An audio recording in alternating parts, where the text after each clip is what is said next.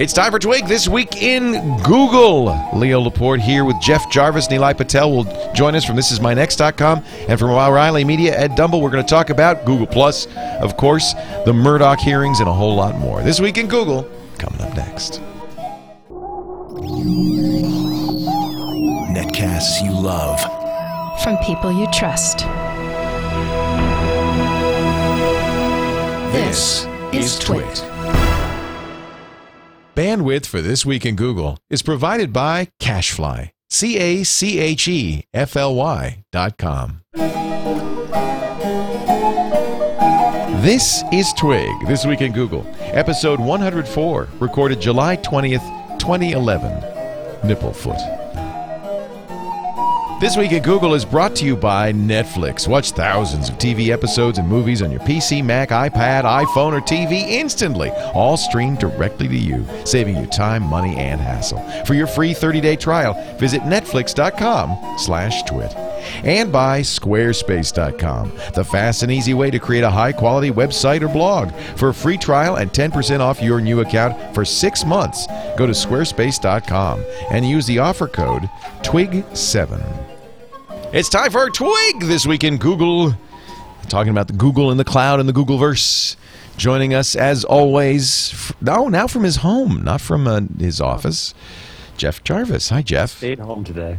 Yes. You stayed at home to download OS X Lion. No, I wanted to hear first from you, Leo, how it is. Well, I don't know. It's different. We'll talk about it in a bit. Joining us also, Nilay Patel, who has some big announcements to make about what really is his next. Nilay, former editor from Engadget magazine, author at thisismynext.com, and soon to be The Verge. The Verge. We're very excited about it. He's on The Verge. Actually, we had to. I just came from the office because I'm worried that everybody there is downloading Lion, and it would have killed this connection. I actually love this shot. I came home to do this. I love this. You've got the red clock in the corner. You've got the map of Chicago. Did you plan that? Oh yeah, no. This is my little Twit set that I have in the corner of our house. I adore it. The only thing you can't see is the bar over here, which I can just reach to surreptitiously while the show's on. I too have a bar in my desk. And it's always a good idea. Also, for the first time joining us, really glad to have him, Ed Dumble. Ed is from O'Reilly Media. He chairs OSCON, which is O'Reilly's open source convention. Is that next week? That's next week in Portland. And wow. Thanks for having me. It's great to see the cottage before it disappears. It's kind of the last time. It's kind of a poignant moment. Yeah, he's also a big data guy. He is the conference chair of the Strata conference that O'Reilly does, and you'll find him on O'Reilly at radar.o'reilly.com. In fact, one of the reasons you're here, besides the fact that you're so close by, I had to have you come over before it's over. You wrote a great book's length article on Google Plus and why it's not just another Facebook, and we'll talk about that in a bit as well. But as you mentioned, this is the last Twig show from the cottage. We will be moving next door to the red brick house. And yeah, you're waving bye. Bye. On Sunday for Twit, and then by the time we reconvene this show on Wednesday of next week, all the bugs will be worked out. Okay, we'll see. We shall see. We'll be coming in on dial-up, I know. No. You won't believe it. You got to come out, Jeff, and see it. I mean, I have an amazing team. I posted, actually, and I hope, John, you don't mind that I posted your email on Google Plus publicly to 1 million people, do you? No. Okay. John Slanina, who's our studio manager, has been writing daily emails about what happened today in the new studio, and he wrote me one this morning. I got his email, and it was just so cool with pictures, and these guys are working till midnight and after. And he said, we should be paying you to have this much fun playing with all this new gear. We're getting training and all sorts of stuff. It's really exciting. But anyway, I don't want to go on and on about that, but this is a lot of fun. So I guess we should a tip of the hat to the other guys. Apple had a busy day. Actually, yesterday, a very busy day with a big earnings call. Huge amount of profit. They've got $79 billion in the bank. Yeah, they're doing all right, that Apple. They're not a lot of problems. No. Technology's been very, very good to them. They shipping new MacBook Airs, which looks sweet. The new Mac Minis, which looks sweet. They're killing the plastic MacBook, except for everybody with in education. But most importantly, I think for most of us, they're doing Lion. I asked them actually about that white plastic MacBook and what they were going to do for back to school, and they're pretty high on the idea that people don't actually need that much storage, and that the 64 gig MacBook Air would be kind of like fine for most people. That most people only really take a handful of pictures, and they only download so much music. I think that's crazy. Well, once iCloud, I mean, really what it is they're saying you do have data, but you don't have it on your computer, right? I mean, once iCloud comes out, we'll all store it on iCloud.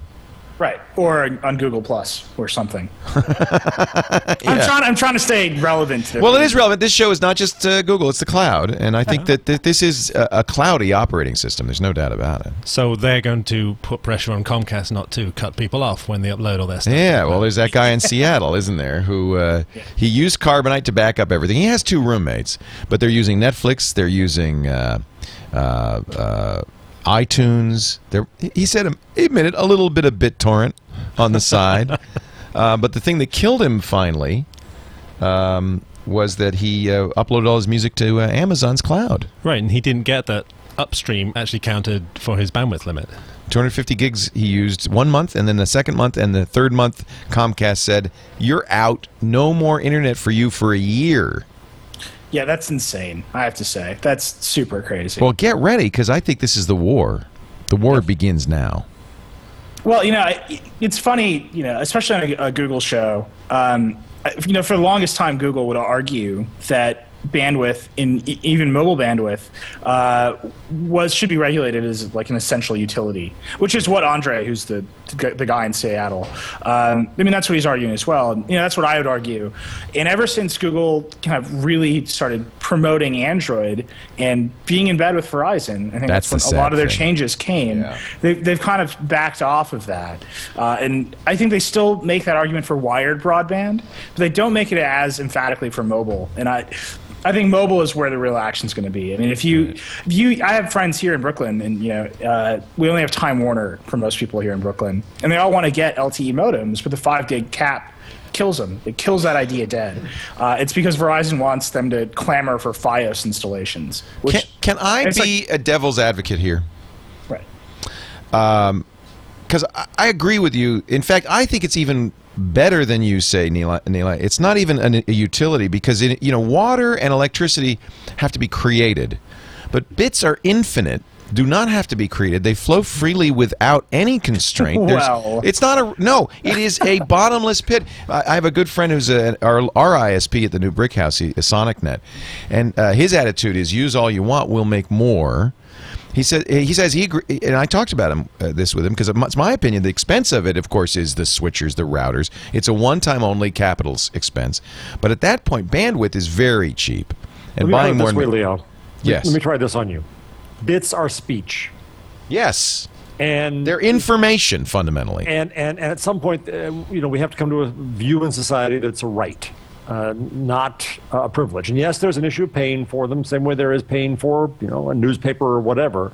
But the notion that you could cut somebody off, slow them down such that you cut them off, becomes, in the view of many now, a violation of a human right. And, if you read too much, we're going to stop you? Yeah. No, good point. But there is economics in this, and this is the point Neela was making, and I agree that there is economics in it.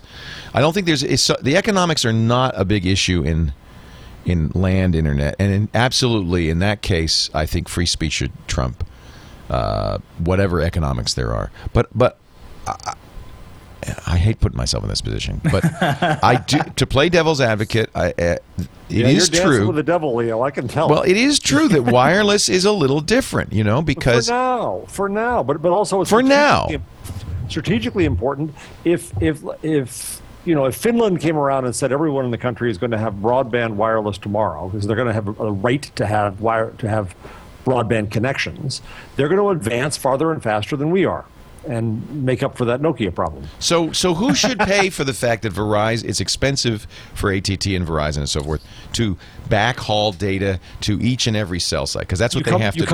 You come back to the argument about interstate highways.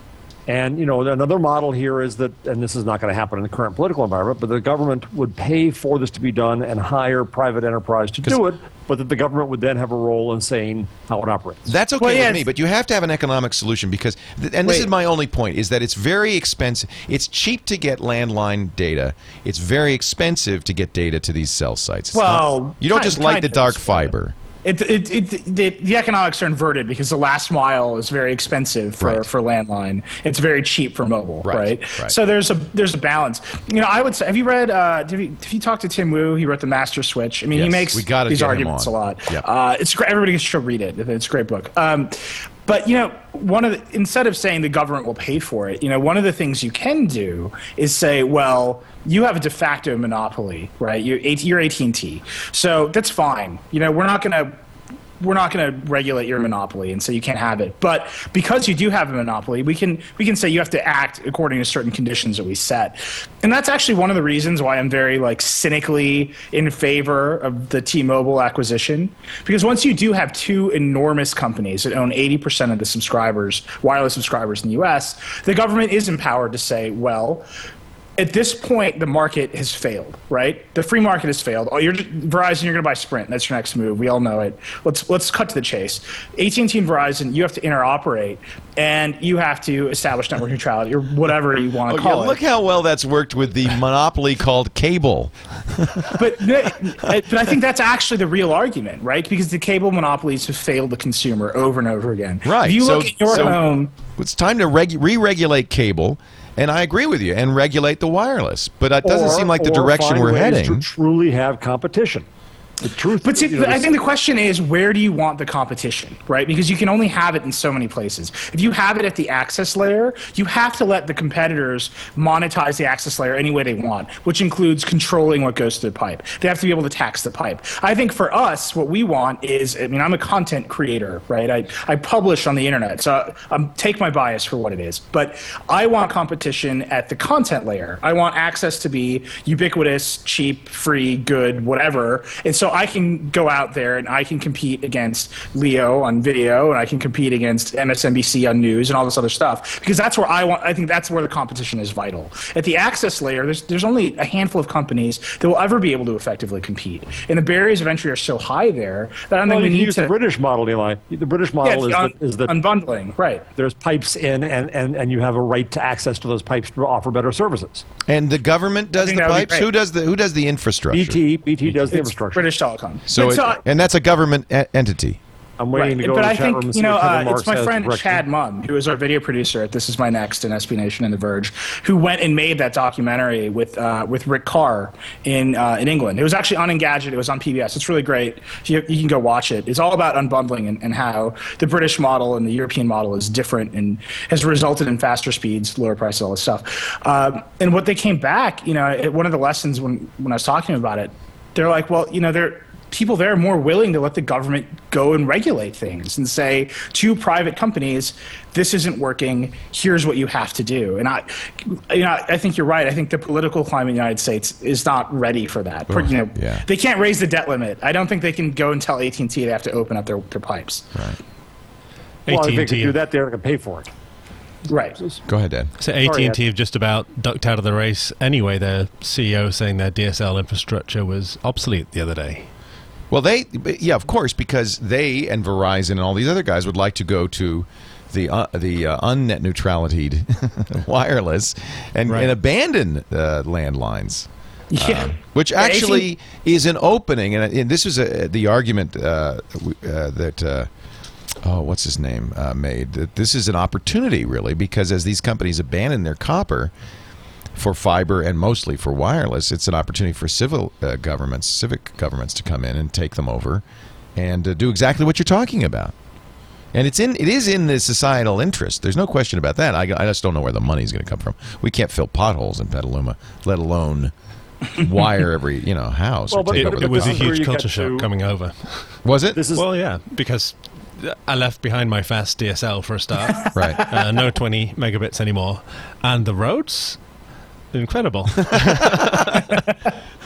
And our taxes are so much lower. No, they're not. I think it's about the same. It is exactly the sort of same. Overall tax burden's about the same in the US as it was in the UK. Right. That's the Can I just say irony. the political climate in the Twit IRC chat room is like super hilarious too, right? I mean, people don't trust our government. You know, it's like That's actually very just a big American. problem. You know, it's like they don't.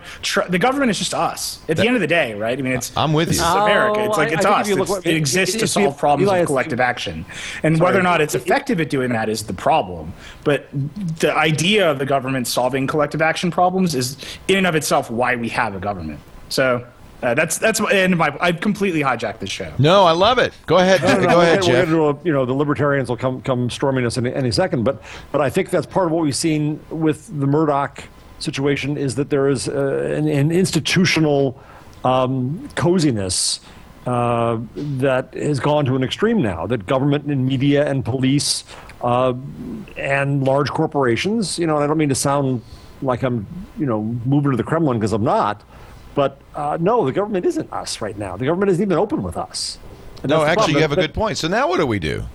Well, we throw the bastards out? Is that the solution? Well, if you can, but I think that there are some solutions in transparency and technology. They aren't full solutions, and no, I'm not doing my Little Red Riding Hood going through the woods routine here.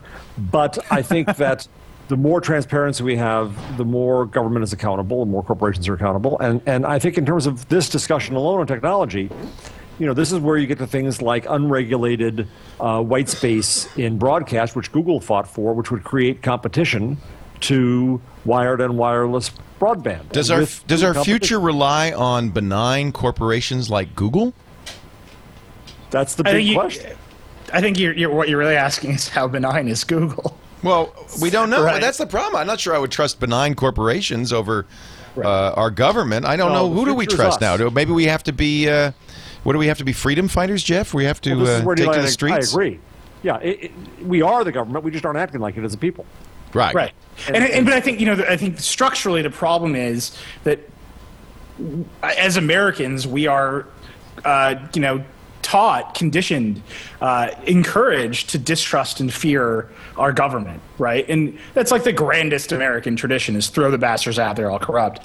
I'm fine with that, but at some point you have to be like, well, we have to solve problems. You need to trust some bastards, right? And you need somebody Google, in there.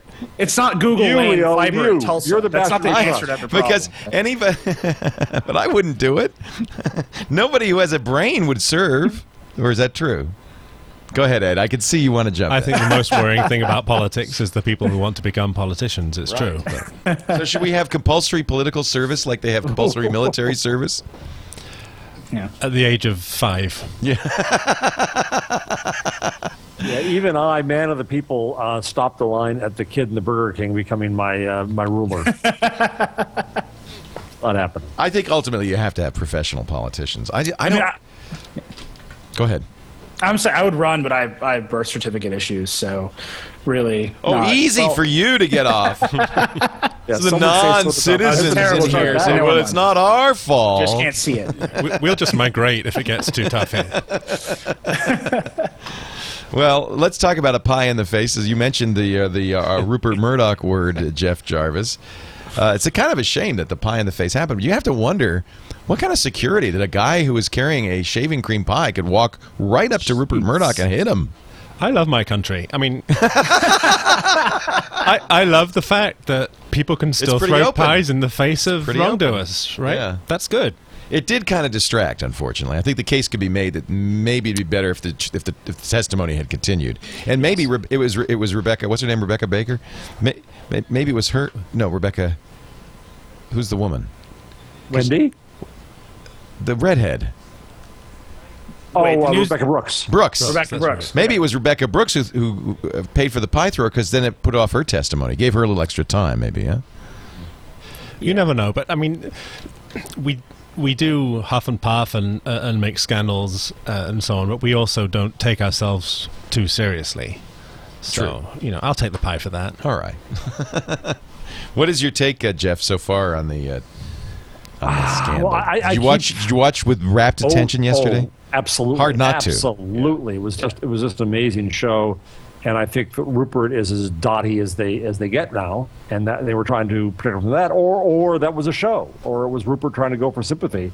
And if that was the humblest day of his life, then it shows how humble he is, which is not to say not at all.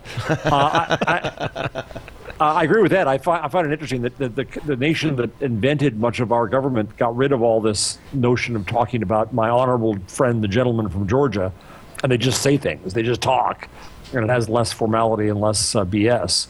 But that show part aside, I think that I come back to what I said earlier. I think that there's an incest among the institutions in society, which sounds awfully broad, but it is. But we really saw it in a shocking way, that how close the newspaper company was to the highest seat of power, how close they were to the police, how the police hired the newspaper people to go deal with the newspaper people. It really is pretty so shocking. cozy. It was so cozy, wasn't it? Jeez. Which is also, pardon me, Ed, Britain. I mean, not to be too cynical, but I'm pretty sure it's always been that way. And what's happened now is that we get a glimpse and they really let it slide. But I don't see that over, like the last 50 years that we've worked any differently. Interesting. Yeah. I kind of got off track. I mean, it's not really our beat, but I just thought we got a Brit here. We got Jeff Jarvis here. We ought to really talk a little bit about it. Yeah. I mean, I keep on throwing out the speculation that News Corp will have to get professional management. When that happens, they'll get rid of the newspapers, and it will become an entertainment company, which is what it really is. And actually, you've been really outspoken. In fact, I thought you've been very quite cranky on Google Plus lately, Jeff. Yeah. It got me mad. Yeah. But that's really, I've been following. The Google Plus has been a great place to follow that story. Yeah. Oddly enough. Well, I disagree there, Leo. No? I disagree. I think, at least take during the hearing. Twitter was, I think, a much better way to follow it because the chronology was safe. You didn't know who to follow. Whereas in Google Plus, the breaking of the chronology.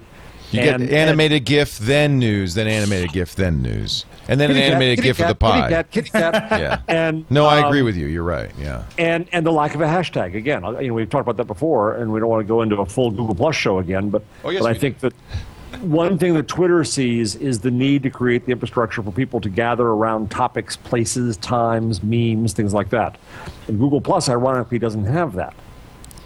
We know there are different things that are happening here. On Twitter, you're getting real live reportage and comment. On Google Plus, I'm finding I'm getting thoughtful debate. Conversation, engagement. Yeah, the op-eds, the considered stuff. I can't necessarily make sense of the tweet stream. And of course, if you create a circle that's just people who are writing about this, you could follow that circle quite effectively.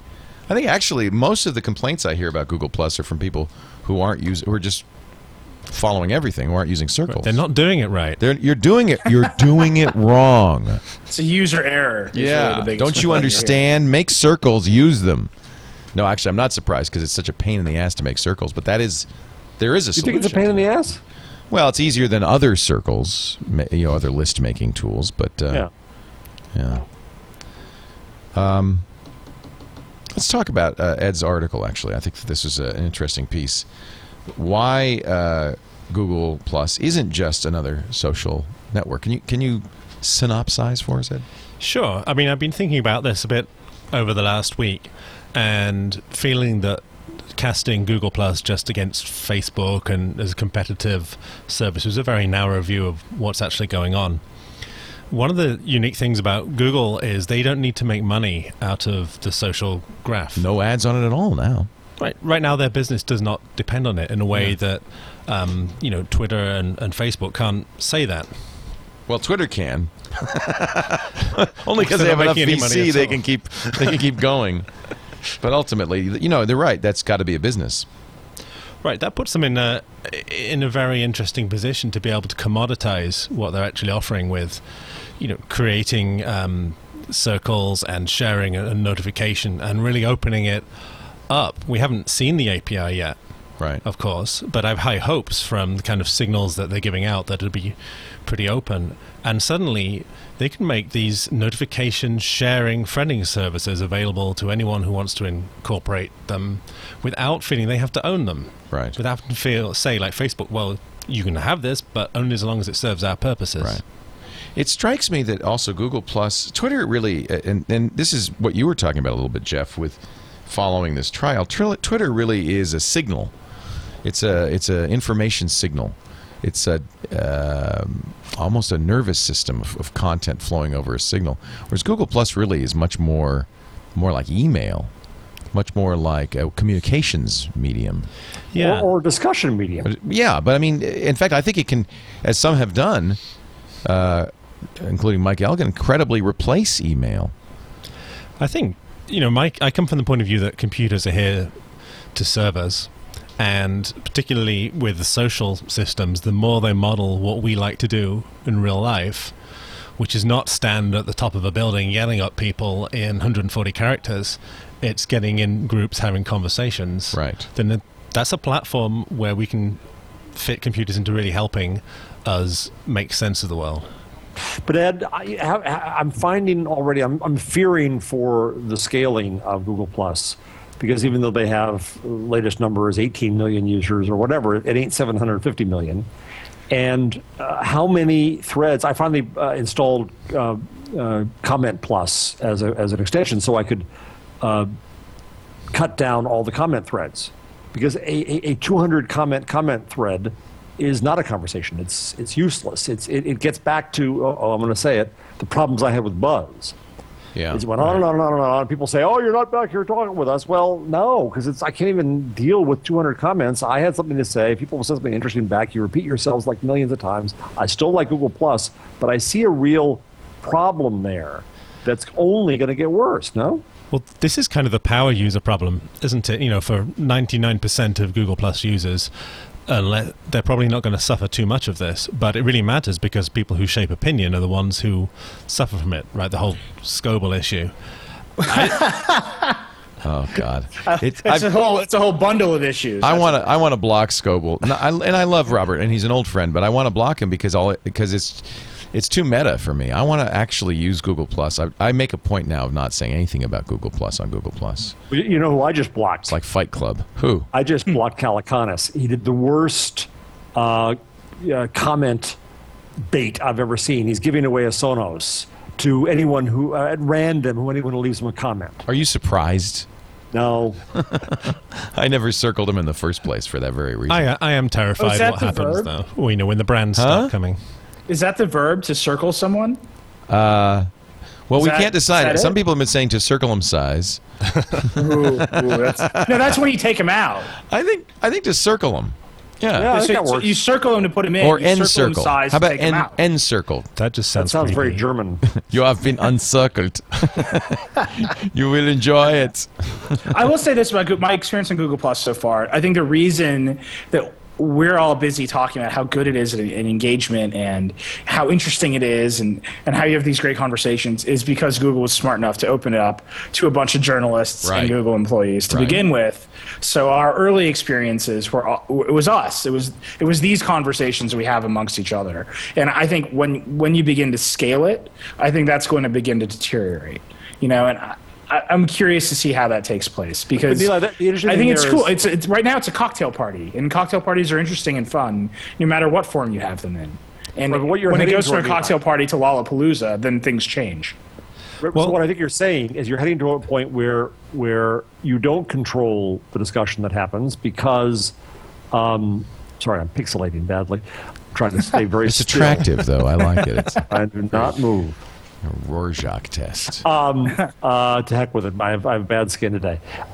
So that you can put out something and you don't have any control over how many people can comment on it.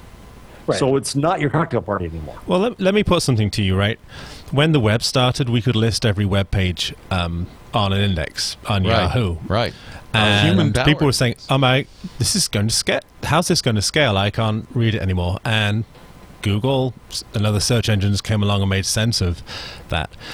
If we're engaged with this, I got to have some kind of faith that Google are looking at this problem and probably more than anybody else have got tools to figure out how to solve it.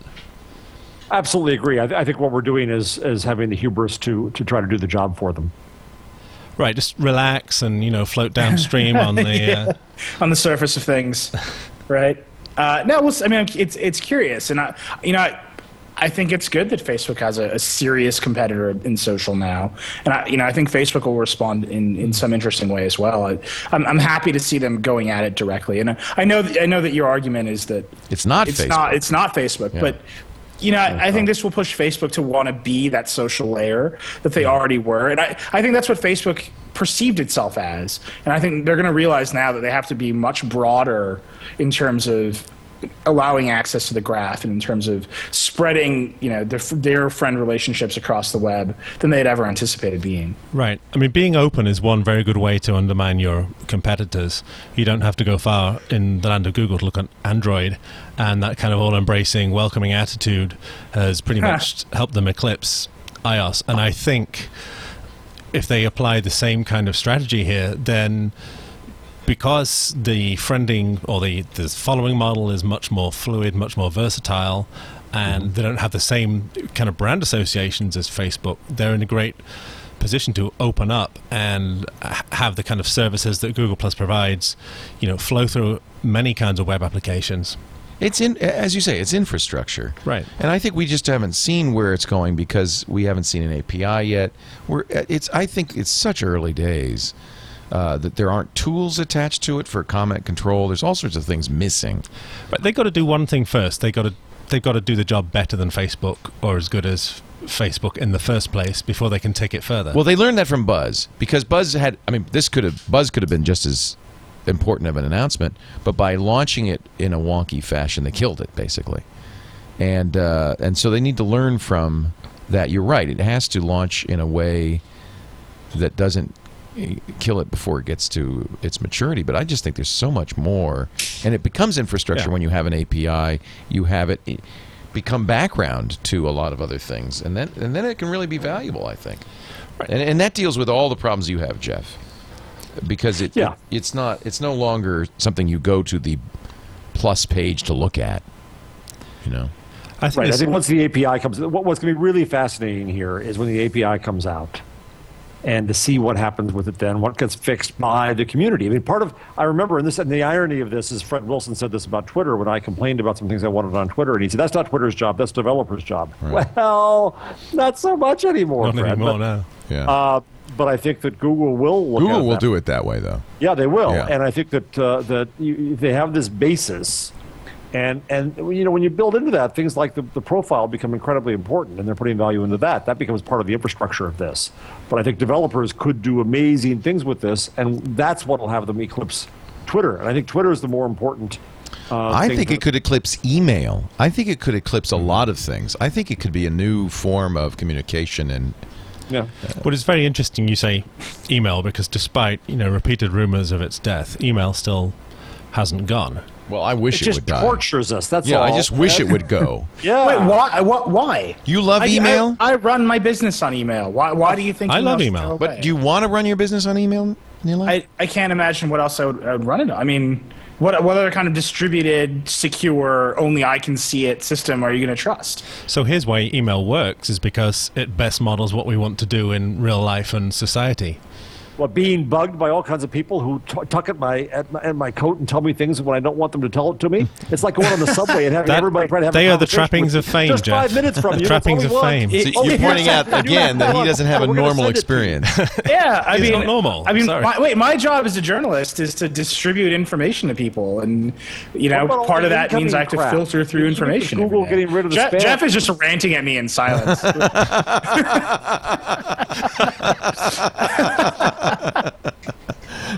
I don't know who to. Go ahead. Can we hear you? I didn't. I hear him. Don't you hear him? I couldn't hear him. Oh, I can make myself heard. All right, I'm sorry. I didn't mean to talk over you. We'll take a Chipotle break, and then and we'll come back. The fighters go to their corners, and we will continue in a moment. Nilay Patel is here from thisismynext.com, soon to be TheVerge.com. Will that change the beat that you cover? No. Not, I mean, we're but gonna more get than bigger. gadgets.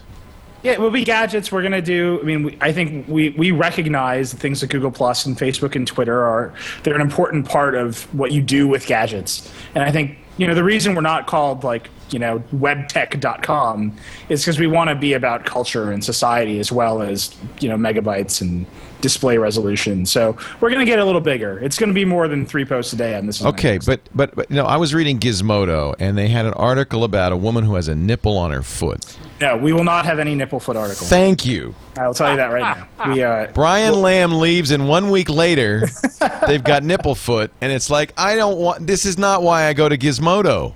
They're ready to step into the breach that the news of the world has left behind. Apparently, there is a huge gap, a Nipplefoot gap. But now you know. Tell me one more thing, Leo. How did it get there?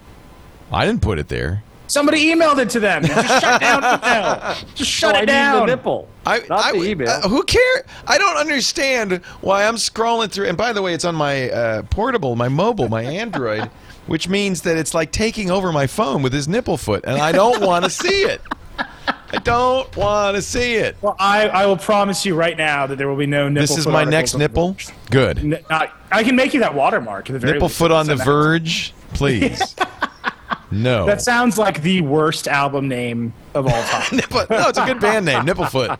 Nipplefoot on the Verge. You heard of Nickelback? No, we're Nipplefoot. It's terrible. It's awful. And I'm Somebody sorry go buy a brick from Nipplefoot just for Leo. I'm just saying, please, there's a better way. And I know that Neeli and company. By the way, he's very good on Jimmy Fallon. He is very good. I was in the audience that day live. They ate it up. I've never seen anything when he gave all those Chromebooks away. Yeah. I have never seen a frenzy like that. How did that? Did you guys get something from Google to do that, or how did that work? Yeah, you have to ask him. But the backstory that he told me was, he was going to demo the Chromebook. He thinks it's a really cool idea, and we all do, right? And he said, "Well, I've always wanted to do an Oprah giveaway. Can we do it?" And Google was super into it. Why it was not? great. It was when we were leaving the audience. They had a huge pallet of them stacked up in the lobby. People were like running towards them. They'd like do crowd control. It was like wild. The woman in front of me when they, I was in the audience with Ross from The Verge and my fiance, and we were sitting there. We knew it was going to happen, but the people in front of us just freaked out. They were like, it was like some people on vacation, and the mom leaned over to the daughter and said, "This is just the most perfect day I've ever had." Oh my God! And I was like, it's like a $350 laptop. That justifies your belief in the Chromebook, which I personally I don't get. So maybe you guys are right. I have it. It's here. We were playing with it last night. I put it after 20 minutes. I put it down and opened up my real computer. So you can't run Skype on it. I couldn't do this. Well, that's kind of my point. Is like if I just want a browser, I'll just launch the browser. Yeah, but people, I've never seen anything. There was like people like falling out in the audience. They were like, it was the rapture had descended on them. And it was Samsung Chromebooks. That's people who go to TV shows. That's who that is. It was free cool. Tickets. Hey, we're in New York. How about free tickets to see Jimmy Fallon? But more to the point, you got to announce The Verge on like network television. That's pretty freaking great. It was really cool. I mean, I've never been a part of anything like that before, and it was cool. It was humbling, and thank you, Jimmy, for letting us do it and for having Josh, for putting up with Josh. Josh's 10th appearance. You think it would have worn out his welcome by now? That's amazing. I'm about to quit. Actually, I can't stand it. Jeff Jarvis is also with us. He's cranky, but he's happy. Hey, who's cranky? No, you've been cranky this week. I thought, gosh, I hope Jeff's all right. He's awfully cranky on Google Plus. Maybe it's Google Plus. He's making you cranky. Maybe. Am I wrong? Am I? Yeah. You don't think you're getting you're a little cranky? Is the weather hot? Is it like hot weather that's making you a little? Yeah. I don't know. Let me lie down on the couch, Leo, and get some Chipotle. Also, Ed Dumble is with us from O'Reilly Media. We're talking right now, though, about Squarespace.com, the secret behind exceptional websites, and a great place to go for your first website or your "this is my next website." .com. I actually, I just got my ham license last week, and so I've immediately. Congratulations! Thank you. I've been a ham for my whole life, but finally I have a piece of paper that proves it. Oh boy, it's so fun. The gear you get, I just got my radios. Oh, I'm so excited. But first thing I do is go to squarespace.com. I click this big try it free button, put my call letters in. I said, I've got a new website, and I set it up, and it's so fast. I'm not showing it to you yet because the call letters aren't official yet, so I can't show it to you. Oh, I've got this stupid upside down scrolling. It's going to drive me crazy. The mouse goes up, the page goes down, everything's all around. See that? Okay, look. I'm scrolling the mouse up, but the website goes, oh. I'm going to have to change that. It makes sense for some reason it makes sense on a First thing I did, turn it off. Turn it off, yeah. I'm sorry, I got distracted. This is the secret behind exceptional websites, no matter how you scroll it. And what you'll do there is set up the site. You get to use all the features. You got 2 weeks free. Try the templates, the social integration. You know, the little widgets that let you put your Twitter or your Facebook, and as soon as there's an API, I'm sure Google Plus in there. Actually, because there's Google Plus RSS, you could actually just put the RSS feeds in there. The widgets support any kind of RSS. Point and click, drag and drop. You don't have to be a HTML guru to do this. You're going to get a great site and great hosting, too. And that's really important because, it's one thing to have software. It's another thing entirely to have a great host. People often ask me who's the best host. It's Squarespace. For your photo blog, for your business, for your nonprofit, for your ham radio station, whatever you want to do, this is a great place. Price, very affordable. Remember, you're getting hosting and software. The longer you sign up for, of course, the less it costs. It starts $12 a month. You can even get down to $10 a month. But let me tell you this. If you use the offer code TWIG7, you'll get 10% off for the first 6 months. And that's a good deal. Squarespace.com. Sign up for the free site. Play with it. If you decide you want to buy it, use the offer code TWIG7 for 10% off for the first 6 months. It's the secret behind exceptional websites. Why are you laughing? This is my next website. Yeah. I'm laughing because the people in the chat room, I have our little Mac Mini review unit here.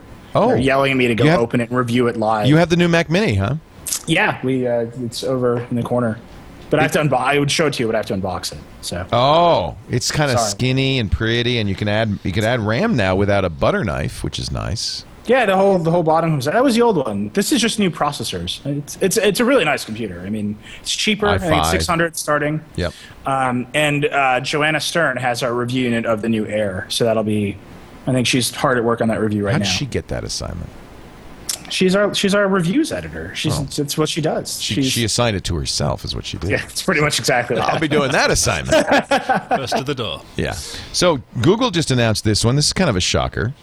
I like the name of the title of this blog post. More wood behind fewer arrows. Google is shutting down Google Labs. Wow. While we've learned a huge amount, writes Bill Cogran, SVP for Research and Systems Infrastructure, by launching very early prototypes in labs, we believe that greater focus is crucial if we're to make the most of the extraordinary opportunities ahead.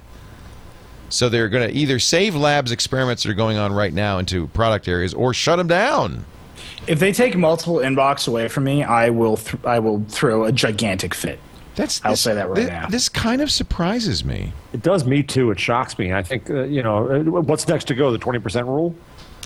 It is a big shift. They said we'll continue to push speed and innovation,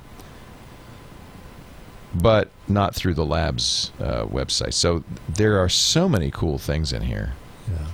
Yeah. I don't know. I mean, there's something going on, isn't there? Because is this Larry? The labs are really cool, and there's nifty stuff. But for a while, particularly last year, I felt that the pace of change in Google Apps and so on had kind of stalled. That it's pretty much the same. Gmail wasn't doing anything more for me, despite the fact that I got more email and so on. That seems to have picked up now, and I wonder if this is just kind of like a continuation.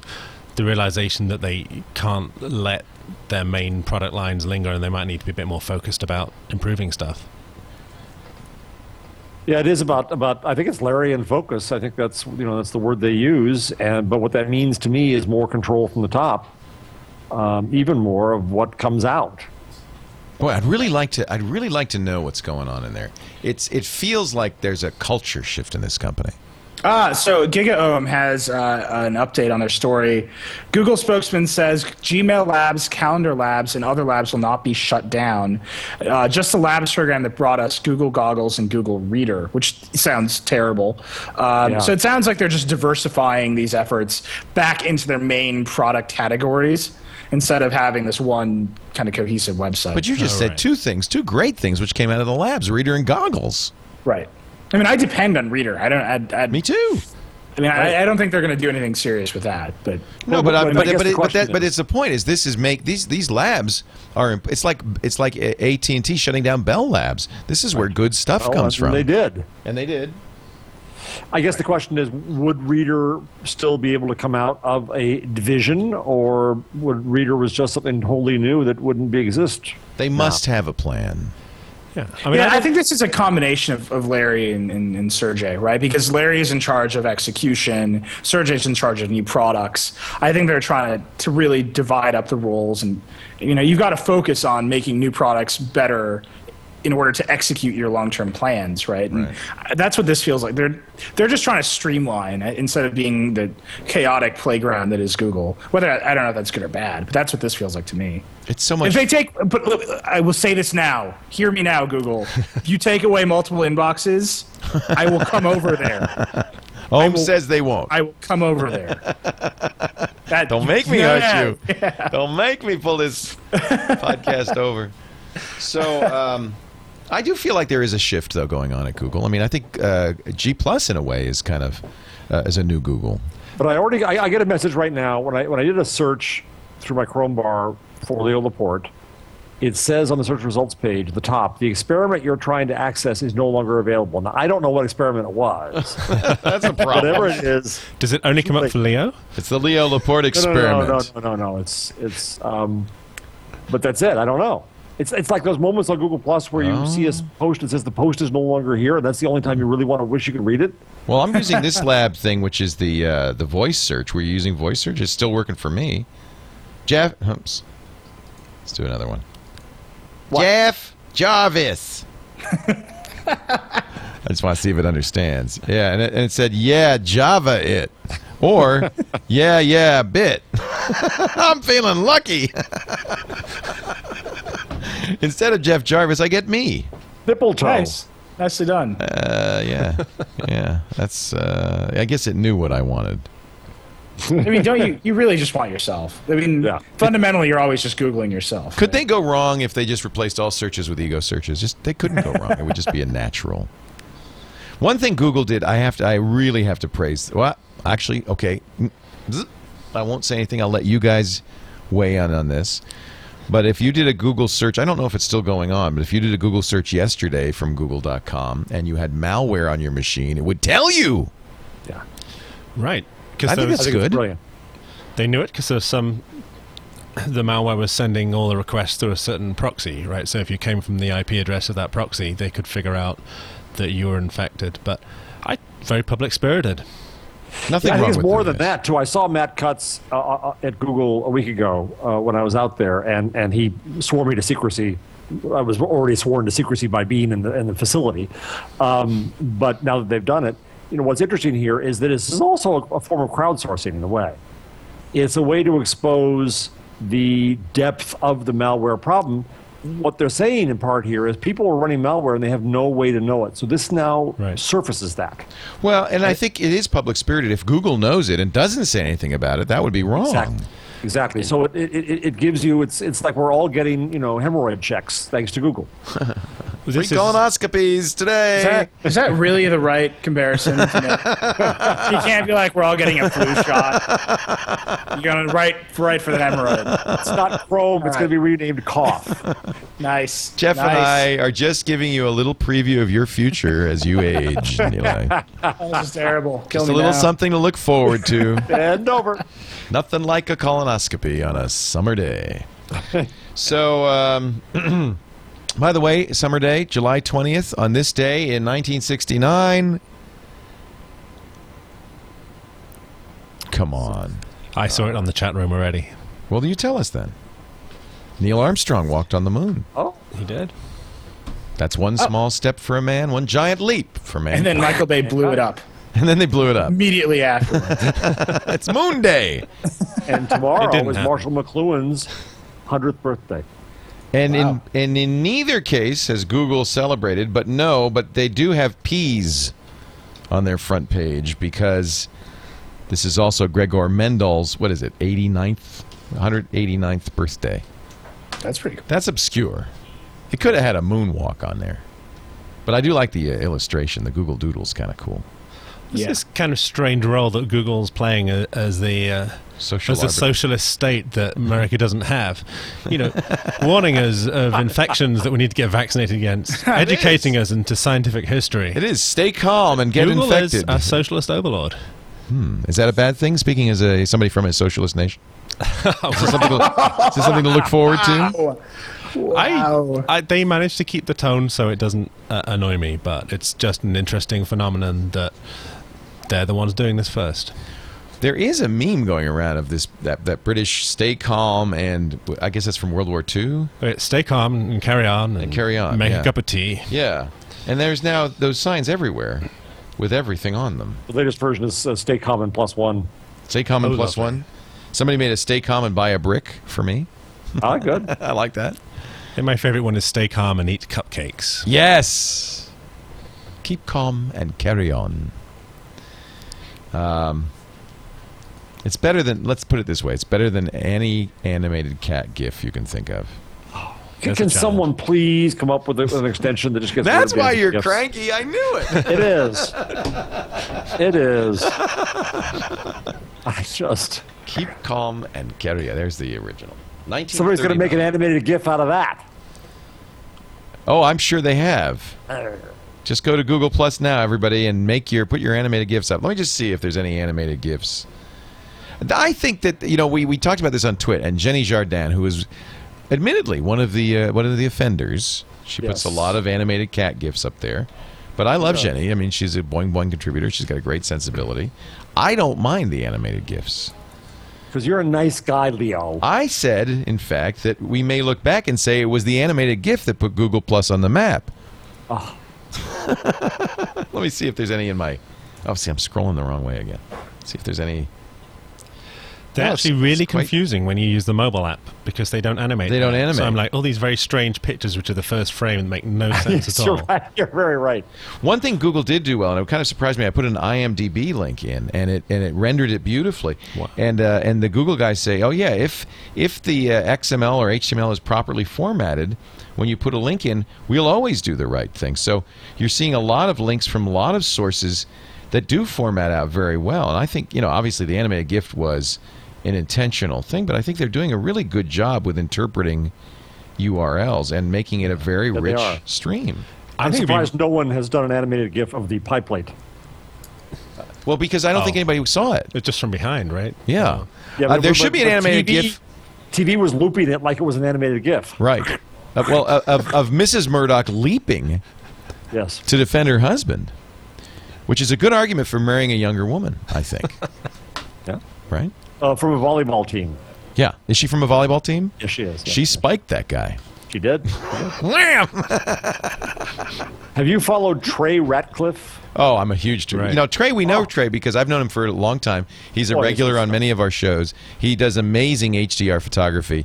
And I would say that more than anyone, he has benefited from Google+. It has become the Trey Ratcliffe site. He's really used it brilliantly. He's put up just the right number of photos. They're striking. People love them. But can I point out something? He's been doing this on Facebook and other social sites for a long time. He was a big Buzz user. It's not merely that Trey is brilliant. It's that this is the right medium for him. As I've been saying, this is about sharing. And Google did another brilliant thing. This Lightbox is simply the best Lightbox Yep. for photographs I've ever seen. I mean, this is better than Flickr. The comments are there. Other pictures are there. The number of comments. I mean, this is a really great way to look at pictures. And I think a photographer like Trey, a lot of photographers, in fact, have really benefited from this. So So Trey, what becomes interesting about that, Leo, is if you're, does it become better at some point than YouTube to show your best video if you I use think it well? so. I see a You lot of become known YouTube for videos quality. on here. Look at this, See a lot of these. I think the key thing is that it's in the conversation when it's on Google+. It's not out in a silo that's dedicated. You're just walking into the room and showing people what you've done. Is Google Plus the world's biggest BBS? I think that's the It is. It's a forum, isn't it? It's really it's just a forum. huge forum. And and they're trying to build the forum layer over the top. It's an interesting way to look at it, but I'm just so curious how they're going to actually use my personal data, right? I mean, this is. It feels like the theme of our show is: do you trust to the benign serve you corporation? better, sir? Why to would serve they? you better. Yeah, why would they? What would they do? Come on, Neil. First of all, they already know everything about you. Just give in. Just shut up. Just give in and shut up. Stay calm and shut up. Relax and flow downstream. Yeah. By the way, they have now banned the brands. Yay. Dan Patterson of ABC News just posted on Google Plus that they have, in fact, killed the ABC News radio page. This is something they said they did not want brands to do this. And I applied for the Twit brand page on there. I didn't jump the gun like Mashable, ABC, a lot of organizations, and because I just thought, well, I'm going to honor their request not to do that. It's interesting though that they've actually clobbered them. They're gone. Right, I mean they had to, right? Because if you did the right thing, they couldn't say, "Well, there's the right Right, thing." I felt bad. Some people are too big to fail. Yeah, It's a good socialist if they kind of killed- way to run things. you know what? Probably Mashable is the one who screwed it up for everybody else because they were like now the number 4 most followed page on there. Let me see. Yeah, they're Well, what's gone. interesting that so imagine if Twitter had done that at the beginning. If Twitter had created people space and brand space, right? And then it could have monetized brand space. I think what we're going to see here is not advertising as we know it. I think we're going to see brands using it. And we have Michael Dell, who I'm sure followed our advice from the show 3 weeks ago, and he's looking at how to use Plus for customer service and Hangouts for customer service. So if you really look at, I was talking to a whole bunch of hyperlocal people, and I said that they should look at the merchants in their towns as members of their community and finding ways to serve their benefits and make money from that. And I wonder whether that was where Google goes, whereas Twitter still is flailing out there with no damn business plan. Matthew Ingram wrote on GigaOM today, quoting Dick Costello, saying that they're going to become a real-time commerce company. What? Sorry. What? Meanwhile, you saw one of these stories in the list is Twitter just is supposedly closing an $800 million round, $400 million of which will go to investors and employees. Oh, In fact, that's interesting. and somebody said in They're taking money off the table now. somebody in Google Plus said uncharitably it was a Ponzi scheme.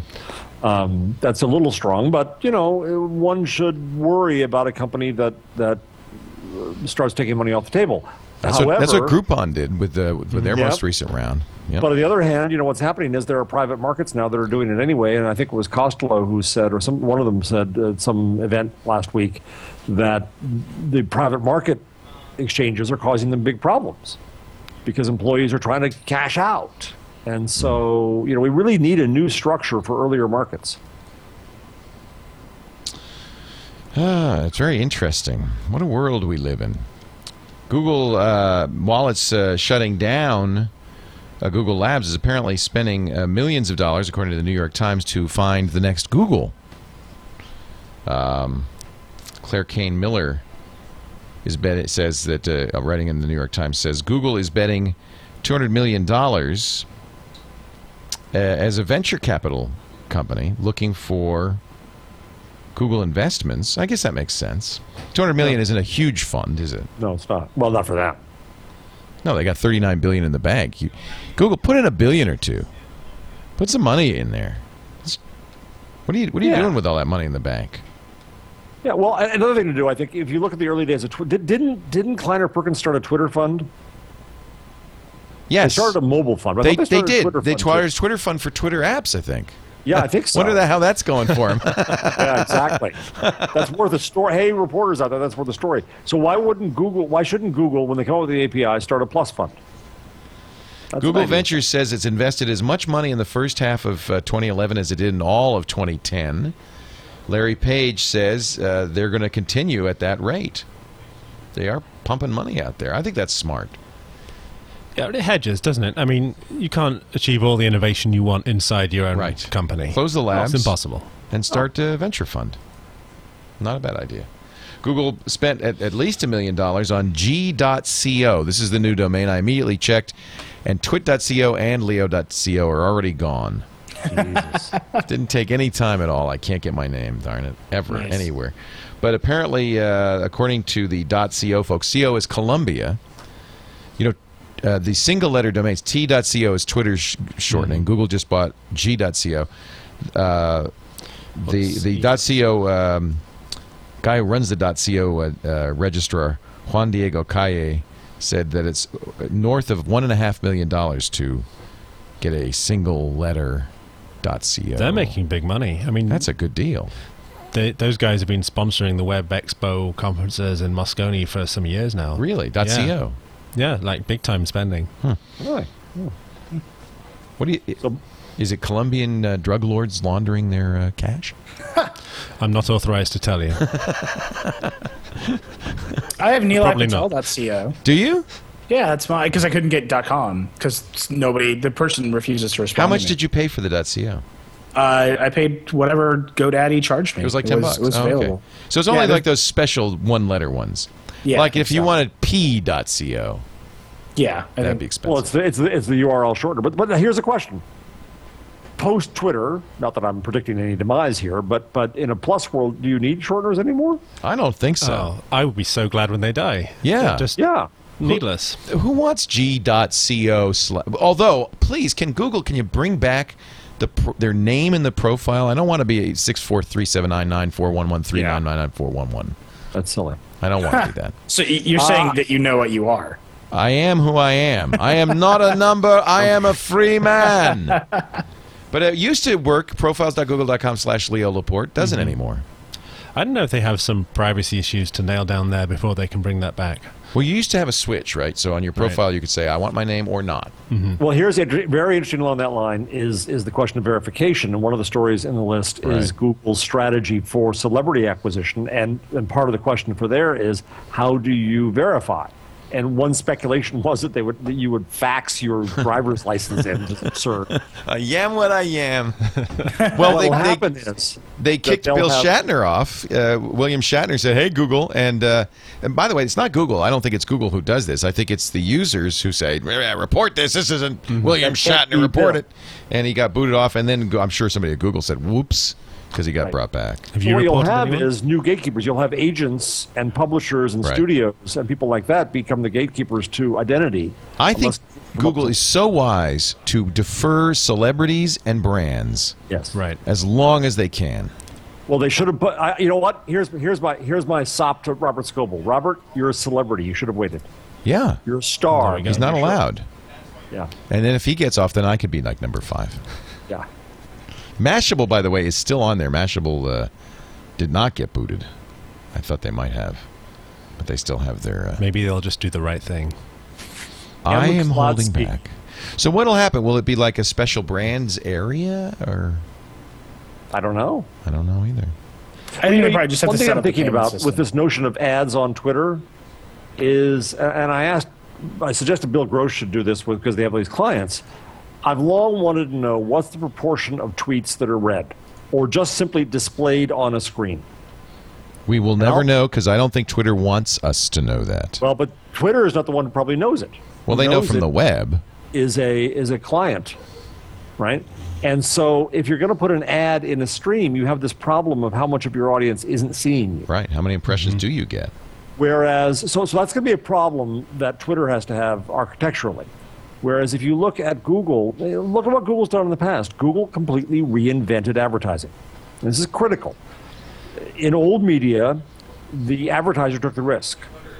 Would this ad work or not was your problem. In Google land, when they sold by the click, Google took the risk and Google aligned its interests with the marketer, right? And that changed the economics of all advertising and all media right there. That was the key thing that happened. That's what really changed everything, is they offered a better deal to advertisers. Well, so come along with Plus. First, they're going to prove that people are there. It's very active. It's a beautiful place. And we're in charge. It's our space. Kind of. And so then if you're going to enter in brands, I think I'm just betting, and I don't know anything about this at all, but I'm betting Google's going to invent something that's as new. And how do you want to interact with Dell? Right? And how does Dell want to be interacted with people? You go to things like My Starbucks Idea and the Dell forums where people solve each other's problems and those kinds of things. You can imagine morphing those functions to a world like this. Much higher value, much higher relevance to the user, much better experience. I think we're not going to see plain old ads in streams here. I could be wrong, but I'm going to bet they're going to invent something new for the brands, and it'll be worth it for the brands to wait. I think you're right. One of the things that strikes me about Google Plus right now is that it's actually earned the word social in social network. Right, it's not kind of a half-in, half-out broadcast platform like Twitter. Right. Twitter is really not social. It's not the same, is it? For many, anyway. And for me, it does that because it more accurately models the way I relate to people, the whole circles thing. If they can accurately model a useful way to relate to brands. But how would that... I'm trying to think what that would look like. I think Jeff's got something with the... more like take the support forums. You walk, like get satisfaction kind of. You walk into a store, you take it to somebody, you say, "This isn't working. What's going on?" But a brand doesn't intrude on my stream necessarily. Right. If you seek out the brand, right, or the brand is recommended to you, that becomes incredibly valuable. I even look at Blippy, where my favorite story out of Blippy, and they've pivoted a bit too after I finished. Are they still around? Book. They are. I got a whole damn chapter on Kaplan in there, so he better not die. His company, I mean. But my favorite story from what he tells me is that when Matt Cutts, we've told this before in the show, bought the Wi-Fi scale, and they credit Matt over you, Leo, which may be wrong, but in any case, 100 people bought it immediately. Right. And if you look at that, that's the future market. But now they're a review site. Right. That's pretty much, they want content. So they've gone to review, and they use the credit card only to be a gateway to reviews. Whatever. I think if you look at changing the relationship of a company to its public on Google Plus, that's possible. Mm-hmm. Well, the thing is, nobody wants to listen to companies talk about themselves, right? We tell people when the companies speak at conferences and whatever. I even am starting to revolt at the self-promotion that I see on here.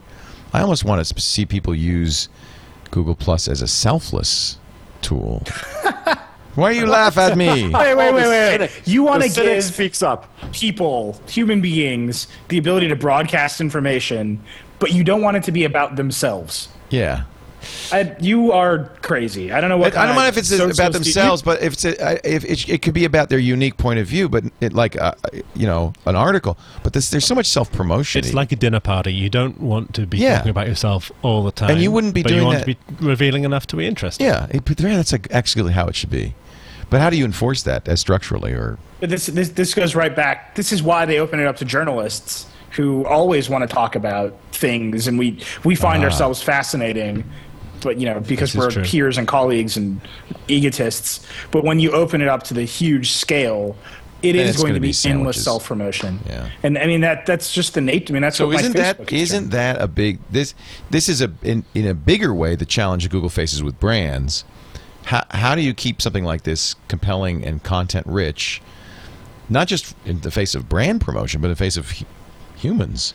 It ties in a bit with what Tim O'Reilly says about privacy, that all the data's out there. The only chance you've got of regulating it is by building social mores into the system. So if somehow the system punishes people who incessantly talk about themselves, if it's easy to get rid of them or that's frowned on, then that's the best. We need a new drop down. It doesn't just say report abuse or block this person, but like, this person's too self-promotional. That'd be good. When I was in college and I threw a lot of parties, I would always say that I knew I was having a good party when there was somebody there that I didn't like and who didn't like me. Because that meant my party was so good that it transcended our personal relationship. Wow. And that's like that. Google Plus is right on that cusp. My party is starting to get full of a lot of people I don't know. Well, I'm seeing an interesting trend on Google Plus to people using this report abuse button against people. In fact, Jenny Jardin just said, how come Mashable's still in here when ABC is gone? And the first comment is, report his fake profile now. People will start using vigilante tools Yeah, I used it this morning. I woke up and somebody had shared something to me. They were having a competition or something, and Was it a foot nipple? it was not. Was it Jason Calacanis? I don't think I'd know a foot nipple if I saw It was one probably that early in the Jason. It morning. was actually probably what you were talking about. He was giving I know away. this is, And our we're- fake profile go away. Yeah. We're having, we're building all this new stuff for The Verge, and we're talking about comments and communities, and It's a huge we're having challenge. It's a huge challenge. It is, and one of the things we took away at Engadget was we took away the downrank buttons, and we said, you know what, people are abused. We want people to go after the good things. They did on And Dig. They misused it on Dig. Right, and so we want people to spend their energy promoting good things and spend their energy in a positive way, and we'll go through and moderate the bad stuff. We'll take on that role. That's our responsibility. We want readers to go organically find the good stuff, and maybe it worked and maybe it didn't, but that's our thinking. It still kind of is.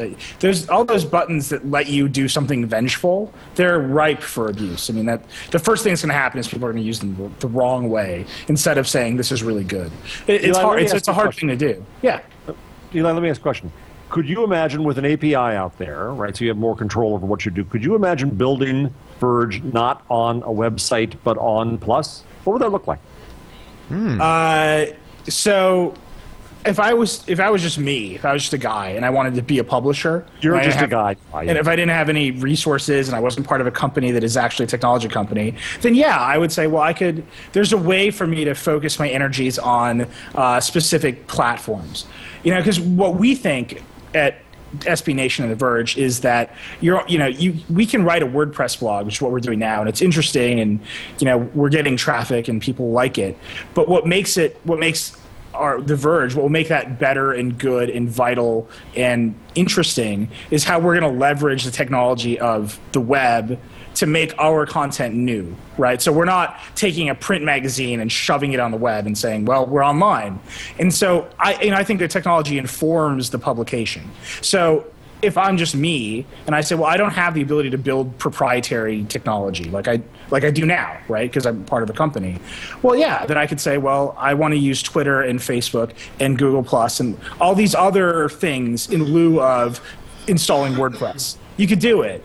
I don't know what that would look like, but if it was just me and I was driven to do it that way, I could. It probably wouldn't be your first choice for a content delivery system, but it sure is valuable for brand building. Look what Trey Ratcliffe has gained out of it. But so let me ask Jeff one question back. So let's say I do that. How do I get paid? Right? Because that's the ultimate question is, fine, I can build an audience. I can build an audience anywhere. I can take my pants off on the internet and somebody will look at it, right? But how do I get paid for that? This is where I'm assuming there's an API that lets you draw out your best and present it how you wish, but draw people along by using Plus. Maybe Plus is a CMS. Getting paid though is a different problem. It's not. Well, I disagree. I disagree. I think we do everything we do is free, and we get paid by advertising. So you have to solve that getting paid problem. I don't disagree with that, but I think that no matter what you're doing to make money, you also have to generate an audience and a community. And sometimes platforms like this are valuable, and then you can figure out how to get paid as a separate problem. It's not the same. There's marketing and there's how to get paid. One of the things that I'm very precious about is our editorial integrity, right? And you look at like mommy blogs or some other phenomenon of people becoming massive content producers that didn't have a rich journalistic tradition behind it, right? And it's good. I support that. But then you read some of them, and they're sponsored by all kinds of companies, and their coverage is informed by direct advertiser and advertorial control. And that makes me uncomfortable personally. Oh, I agree with you, but will out also. Right. But so what I'm saying is if you build a huge audience, right, the way you get paid is by saying things to that audience. And you can either say them directly through me. I can say, well, Sony sponsored me today, drink this Diet Coke. It's delicious. That's one way to do it. That makes me uncomfortable. The other way is to say, well, I'll take this much space on the page and you can have this stuff around it. And I'll have a sales guy and we'll develop a relationship to actually sell that stuff at a premium instead of I'll paste in Google's code or whatever and we'll just have ads. No, you're not going far enough. Both those examples are old models of messaging. And if you look at Leo, yes, is Leo messaging? Yes, but we know that Leo only advertises things he trusts, except Chipotle, which has not been smart enough. I don't trust them, but I'm hungry. I don't either. But again, I go back to Google, and look what Google did. Google didn't go for messaging. Google went for relevance in search. I think it goes back to what Ed was saying earlier, which I liked a lot too, about the notion of the norms. That Google separated out ads from search. Now, companies are still in search, but there's a norm about how you're supposed to be there. Right? I watched Matt Cutt's video today, one of his developer videos, and somebody asked him and said, if I'm selling the same products on 3 different sites, but with 3 different business models and sales models and pricing, are you going to consider that spam? And Matt said, well, that's interesting. 3, if they're different enough, probably not. 3,000, yes.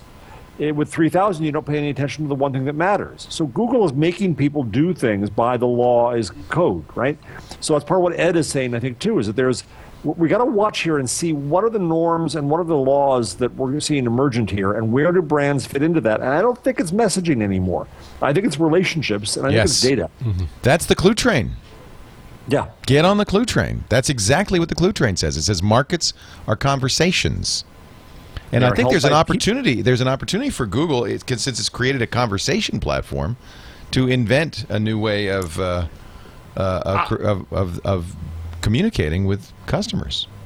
But I think what's important to me as somebody who creates content is to make sure that what I'm communicating to people is under my control, right? And not directly. I don't want to go approve the ads that we run on our site, but I want to make sure that they're as classy and beautiful and meaningful to people as the content that we actually have. Well, that's one approach, or you keep it at arm's length is the other approach. But when you do that, you run into immediate problems. So the best example I can think of is the one tiny trick to lose your belly fat ad. Oh, I hate that ad. But those are federated network ads, right, and they're everywhere. Yeah. And that's what happens at arm's length, right? You develop an exchange that happens far away from the content producer, and then and this has happened to me personally. You wake up one day to your beautiful website that you work for, and there's a belly fat ad on it.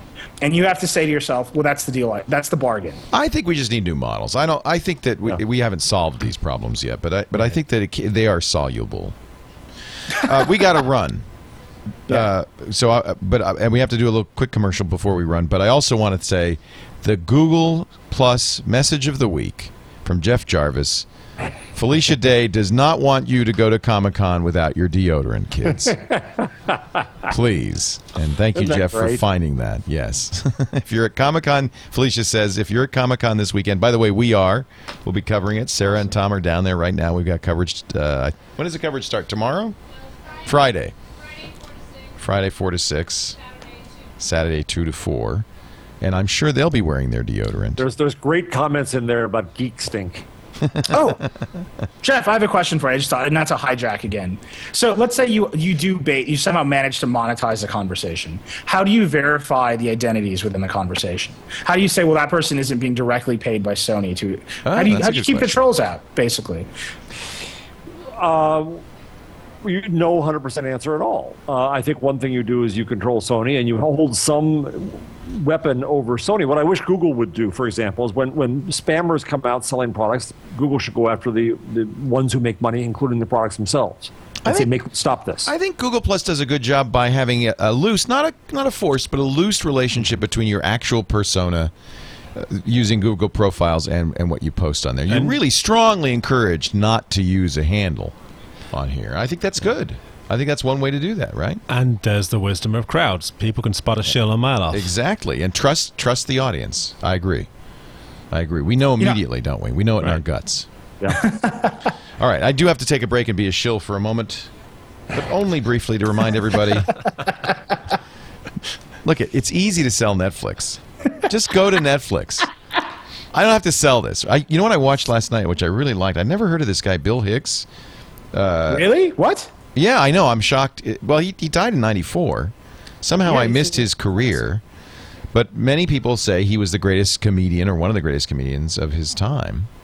So there's a great documentary on here made by his family, which I really love. Now, this is an example of something I would never have seen. I would not have ordered the DVD. I would not have found it at a movie store. But on Netflix, watch instantly. It's so cool. You browse around, and I had an hour or two to kill last night, and as usual, I found something really thought-provoking and interesting. I also watched Chuck Barris's Confessions of a Dangerous Mind. That is just weird. Lots of great stuff here. $7.99 a month for unlimited. This is the future, I'm telling you. And yeah, there's movies, there's TV shows. I was watching Star Trek, the original series. Man, does that look good now, this new high-def version of it that they've created just for this. I love it. That's all I have to say. Netflix.com/twit. Okay, you're already a member? Okay, that's not going to do me any good. Tell your mom, your dad, your friends, your non-tech savvy folks in your life what a great thing Netflix is. They will thank you for it. And if you send them to Netflix.com/twit, I will personally come to your home and smooch you. On the lips or not, you get to choose. Netflix.com. There's something I can't really live up to, actually. Does that make it a lie? No. Because you know better. Netflix.com/twit. Ed Dumble, I really want to thank you for being here today. It's really nice to have you. It's been great fun. Yeah. Thank you. O'Reilly Media, media.o'reilly.com/Ed. Yeah. Radar.o'reilly.com. I'm sorry, Roddy. Ed. See, I did that again. Yeah. And OSCON, tell us about OSCON. It's coming up next weekend? It's coming up next week in Portland. We'll be there for 5 days in the convention center. Over 400, 500, 600 speakers. It's the open source gathering convention. Of the tribes. It really is the open source great convention. Fun. And as program chair, you must be having a great time getting people like John O'Bacon, Tim Berglund. I mean, so much fun. It's huge. It's wonderful to be able to get up. You get up there on stage and you are awed because everyone is around you. That's really neat. It's such an honor. Glad you could be here. Jeff Jarvis, your number of the week, my friend. My number of the week is $54.91. A site called WordStream trying to figure out the 20 most valuable AdWords on Google. Oh, that's interesting. And ran a whole bunch of words against it, and whatever the methodology is on their site. But they said the number one word is insurance. Oh, yeah.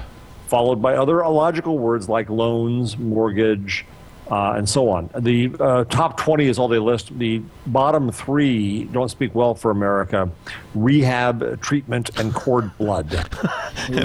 Cord blood? At $27.80. Gross. Wow. Yeah. Is Nipplefoot in there anywhere? It will be now because of the power of Leo. Yeah. No, I'm instructing your guys to write an SEO bait Nipplefoot headline right now. You better not. I'm counting on you. I bet you can get nipplefoot.co. It's available. The other thing I wanted to mention real quick is I saw that, number one, somebody told me in Twitter that there's a GIF stopper for Chrome Plus, for Google Plus. And number two, I just saw right before we went on, Harvey Levin from TMZ is on here, and he's already saying, wow, people are following me like crazy. So everybody, go find Harvey Levin and shock him with how much, bring him the power of Leo and say you're there because Leo sent you. Is he worth following? I think he'll have lots of interesting gossip and stuff, and I just proposed him as the new CEO of News Corp. Wow. Nice.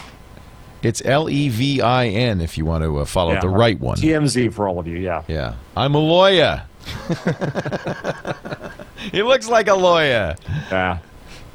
Actually, this is good. I'm going to add him. Let's see. I have some circles. Celebs, companies, creators, designers, entrepreneurs. Oh, hey, we're seeing Leo's circles. Yeah, funny, Googlers, hams, journalists. Mine your search. I meant to tell you, Ed, I had a reporter call me this week from a media outlet to be unnamed who said his whole thesis and his boss's whole thesis was that, well, Facebook is about friendship because you friend people there, and all you are on Google Plus is acquaintances because that's what they say. I said, no, you dip. It's just a word. I'm a follower. It was still the lead of the story. Yeah, of course. Yeah. Of course. Reporters. Nilay, anything you want to plug? TheVerge.com. What is... Yes. Go to The Verge, sign up for our archaic email alerts. Maybe I'll send you a sponsored message on Google+. And this is my next. We're still going to be doing it for until we launch. So the Mac Mini review will be up this week. The MacBook Air review will be up this week. I'm sad because I actually love This Is My Next. I read it all the time now. But I'm sure The Verge will just be this plus. It will be, yes. We're actually just going to call it "This is my next plus," and that'll be good. It will be. I'm excited. I have to say, working with this team, we have a lot of ideas about what to do, how to make our project bigger and better. And when you work in a site like Engadget for a long time, you only dream about what you could do with additional tools and technology. And hey, we're doing it. So, you were talking about TMZ. Jim Bankoff, our CEO at SB Nation, he started TMZ with Harvey at AOL. I mean, really? he knows how to build big things, and I'm excited. It's exciting to work with him and build this thing that we're doing. Can we follow you on Google Plus? Is that okay? Yes, I will start to post on Google Plus if you guys follow me. I've been very lax about it. Well, there's no way to make money on it. Yeah, How do I monetize it? But you can make gifts. This Diet Coke is so delicious. But does Sony pay you for that? I'm going to wrap this thing up because we've gone long enough. Thank you all for being here. This was our last broadcast from the Twit Cottage. I do invite you all to take a look at the new place online. We've got a little live cam up there, Wow. bit.ly/dropcam. And if you haven't yet purchased a brick, you could sure help us out. We've sold over 1,000 of them. We're really glad to say we're going to have a wall of honor as you come in. You'll see your brick up there along with a lot of other great bricks. If you go to bricks.twit.tv, you can become a part of the Twit Brick House I'm telling you, Studios. somebody buy Nipplefoot. It will haunt Leo forever. That would really be funny if every day as I go to work, because I have to walk by that wall every day, and my eye's going to go straight to that. Straight to that. So, we will be over there Sunday night. Sunday afternoon, actually, 3 p.m. is our first show. And then this week in Google will be, as always, Wednesday, 11 a.m. Pacific, 2 p.m. Eastern, live.twit.tv. You don't have to go anywhere else, but we will be in the new facility and looking great, I think. Thank you all for being here. We'll see you next time on This Week in Google.